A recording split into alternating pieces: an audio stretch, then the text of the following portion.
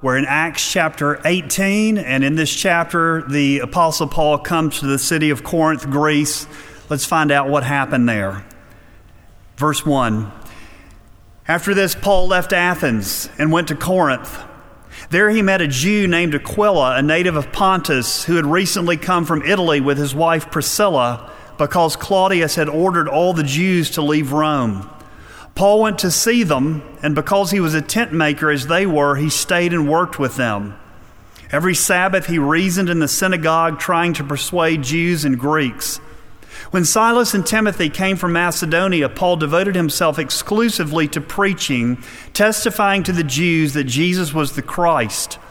But when the Jews opposed Paul and became abusive, he shook out his clothes in protest and said to them, "Your blood be on your own heads.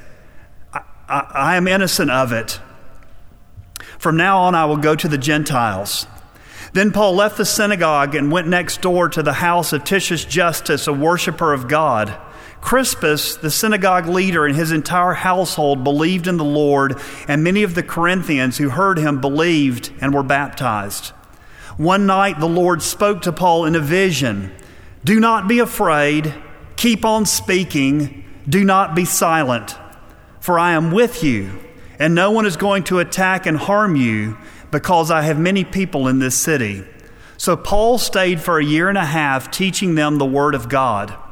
While Gallio was proconsul of Achaia, the Jews made a united attack on Paul and brought him into court. This man, they charged, is persuading the people to worship God in ways contrary to the law. Just as Paul was about to speak, Gallio said to the Jews, "If you Jews were making a complaint about some misdemeanor or serious crime, it would be reasonable for me to listen to you. But since it involves questions about words and names and your own law, settle the matter yourselves. I will not be a judge of such things." So he had them ejected from the court.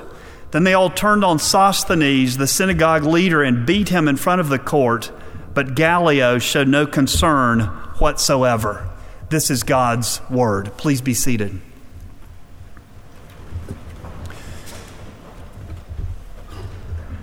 Do you know what command God gives in the Bible more than any other command?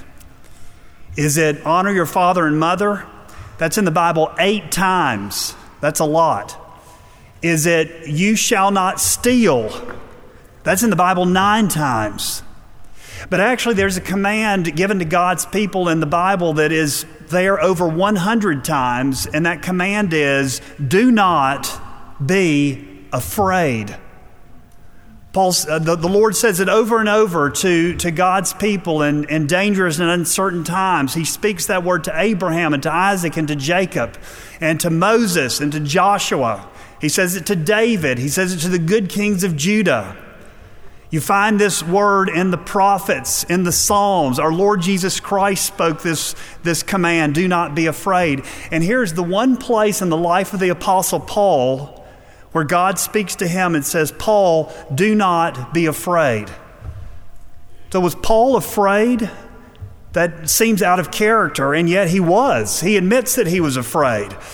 Paul, as you know, left Corinth and he wrote 2 letters back to the Corinthian church. They're in our Bible, 1st and 2nd Corinthians. And in the first letter, Paul admits, "When I first came to you, brothers, I came in weakness and in fear and much trembling."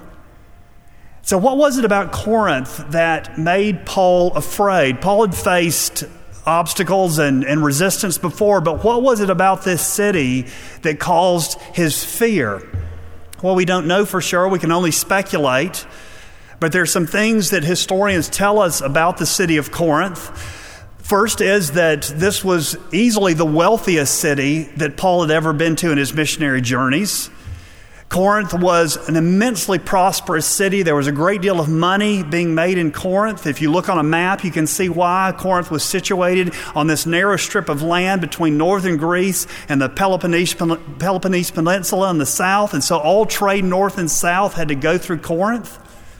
Corinth also had a port in the east on the Aegean Sea, a port in the west on the Adriatic Sea, and rather than sailing around the bottom of Greece, shipping companies would unload their cargo in one port, they would haul it through Corinth and load it into empty ships on the other side. And so Corinth was literally a crossroads, north and south, east and west, of all trade in Greece. Lots of money being made in that place.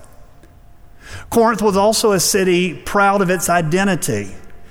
It had been rebuilt by Julius Caesar in 46 BC, and he had given the residents of Corinth Roman citizenship.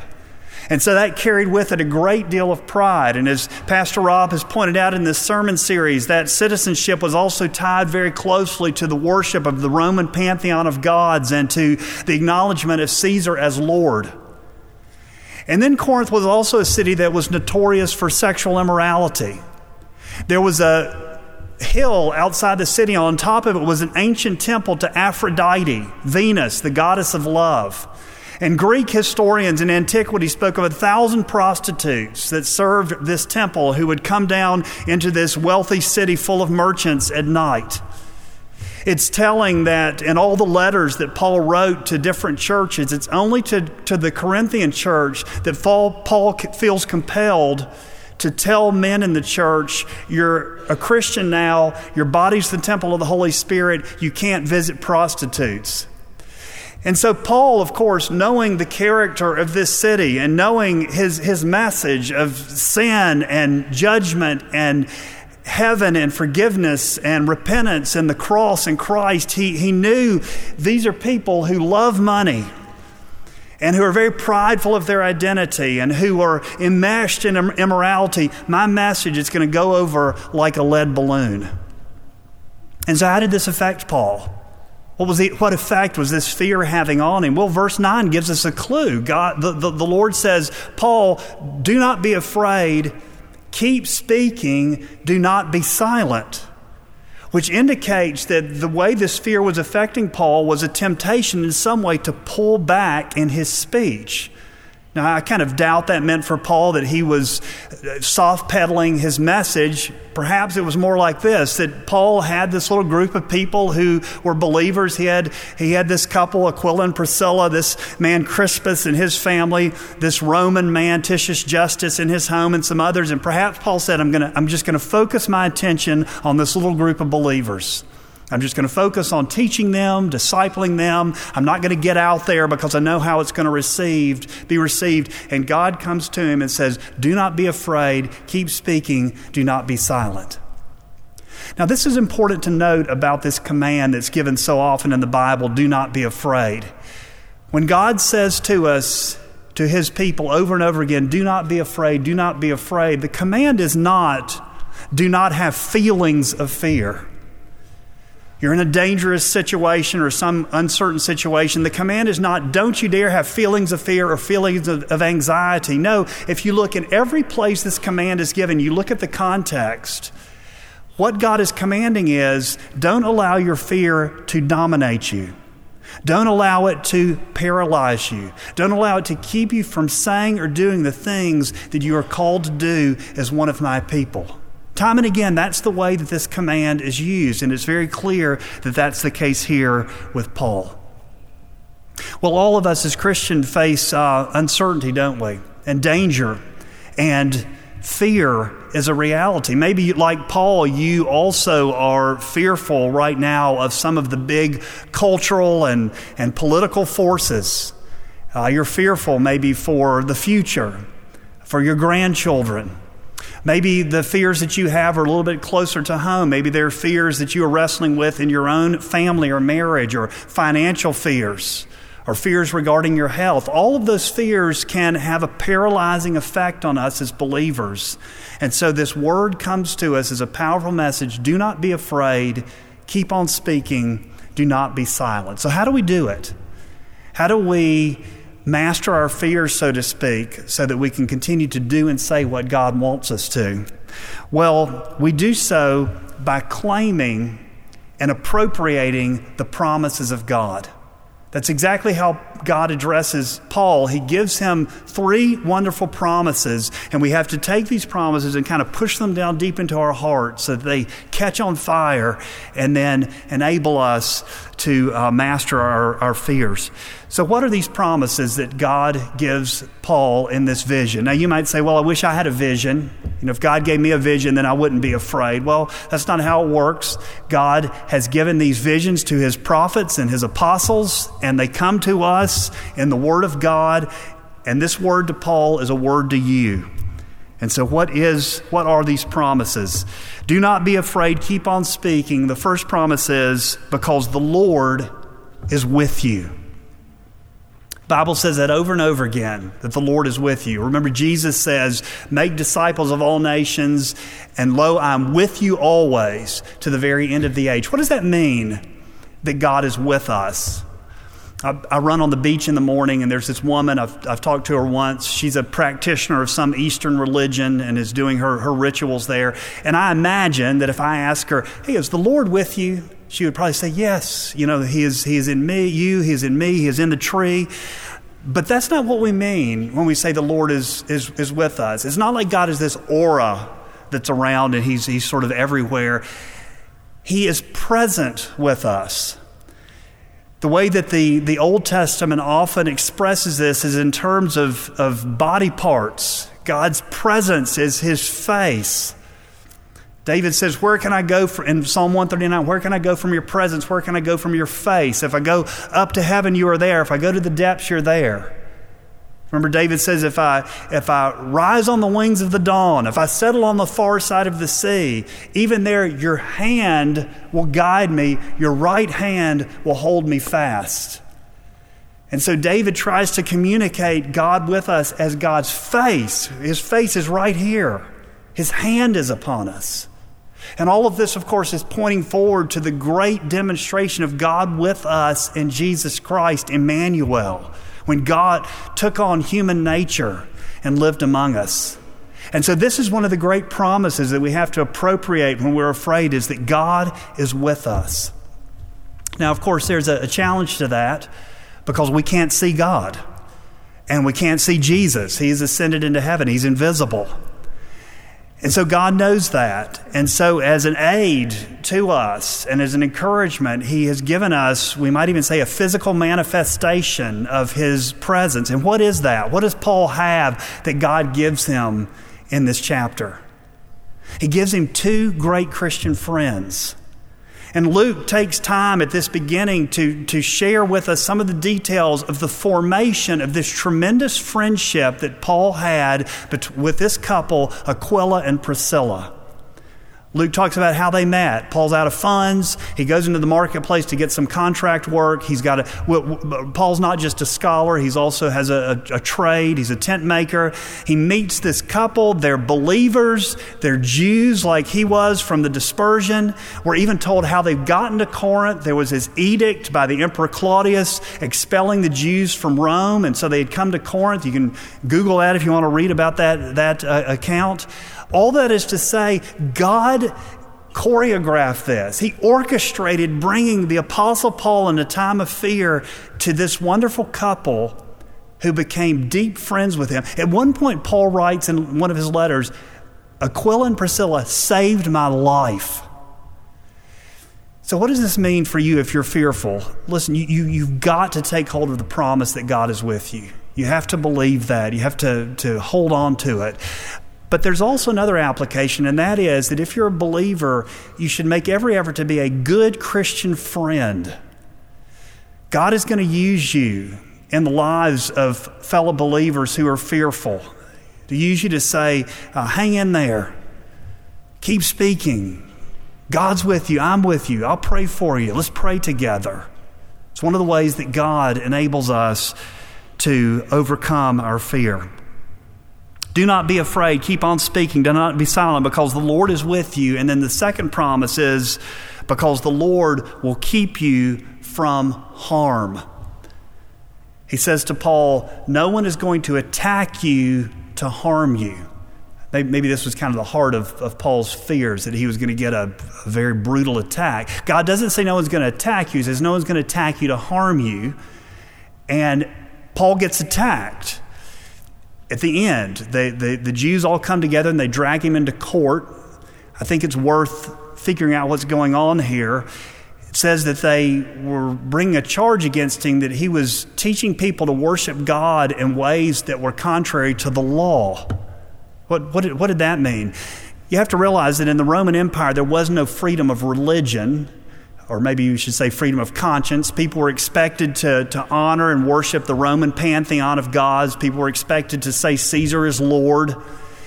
But the Romans were pragmatists. They had, for reasons of political expediency, they had this big empire to govern, and so they had a category, legal religions. In some religions, they allowed people to practice, and if you were in a legal religion, you didn't have to do all the Roman worship. You didn't have to worship the Roman gods. Judaism was the biggest and most famous legal religion. And so Jews didn't have to say Caesar is Lord and pray to Caesar. They prayed for him, but not to him.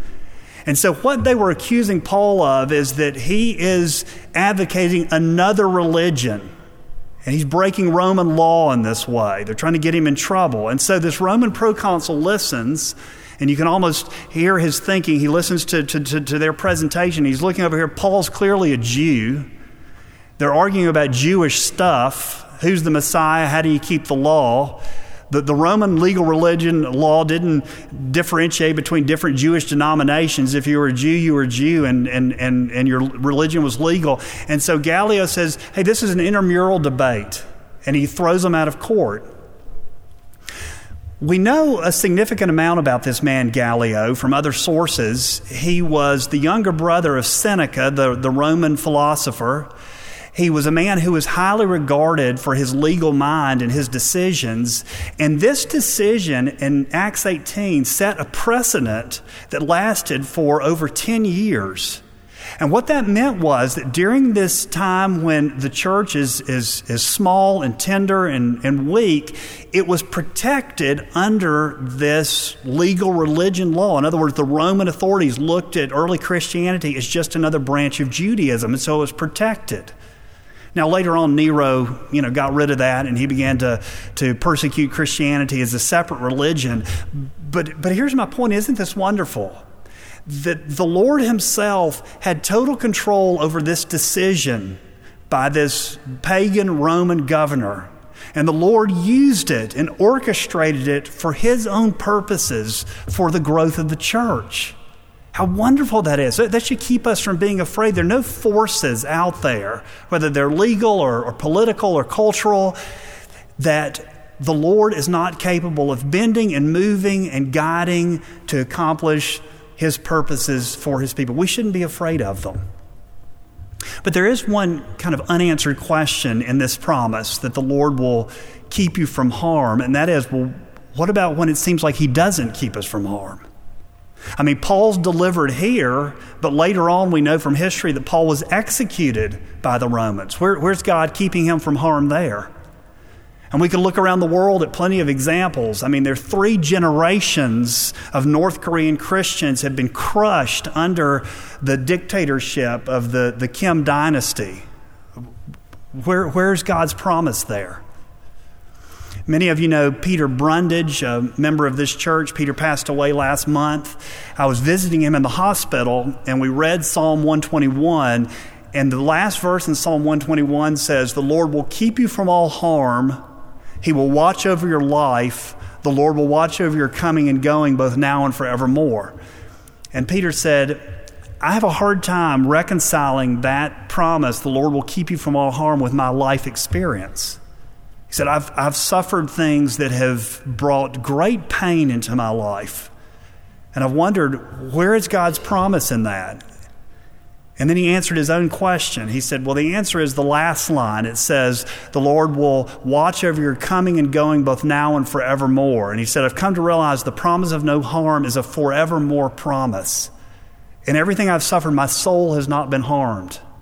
My relationship with God as my Heavenly Father has not been harmed. My place in heaven has not been harmed. And he said, I'm looking forward to the day when I see God and he wipes away every tear from my eyes. And of course, 4 days later, he was in heaven. That is the promise here, that God will keep you from all harm. It is a forever promise. Sometimes God works like he did in Paul's case here in Acts 18. Sometimes you pray about something and things happen and things start moving and circumstances change, and wow, you see that God delivered you from that. Sometimes he doesn't. Sometimes you hurt. But in the end, forevermore, he will keep you from harm and wipe away every tear. So listen, you have to take that promise and appropriate it. You have to cling to it when you're afraid. When you're tempted not to speak, when you're tempted not to do what you know God wants you to do, hold on to that promise. Do not be afraid. Keep on speaking. Do not be silent. The Lord is with you. The Lord will keep you from harm. And then the last promise, the Lord has many people in Fort Lauderdale. God says to Paul, I've got many people in this city, in Corinth. But Paul's looking at this city and he sees a city full of wealthy people who love money and making money more than anything, a people who are prideful of their identity and would not do anything, claim any sort of faith that would challenge that, people who've been deadened by immorality. And God says, I have many people in this city. What does that mean? What's God telling Paul there? He's giving Paul a peek into his secret will. He's talking about predestination. God's saying, I have predestined, I have chosen, I have elected men and women, particular men and women and boys and girls in this pagan city. And Paul, I want you to continue to speak, because it is going to be through your message of the gospel, through your preaching, that I'm going to, in my perfect timing, connect your words and your message with these people that I have chosen, and I'm going to bring them to faith. And so, Paul, you don't know who they are. You don't know what they look like. It may be the most unlikely characters that you meet, and yet I have many people in this city who I'm going to bring to myself. We have to hold on to that. That's one of the great treasures of the doctrine of predestination. That is that God has his people, and as we speak, even if we're afraid, God will, in his time, use that to draw those he's chosen to himself. When I was a young pastor, maybe 32 years old or so, I got a call from a woman. She called the church. She said, please come to my home. My husband is dying. She was not a member. She really didn't attend church much. She'd looked us up in the Yellow Pages, and her husband was a retired engineer. He was dying of cancer. The doctor had said, you've got a few days to live.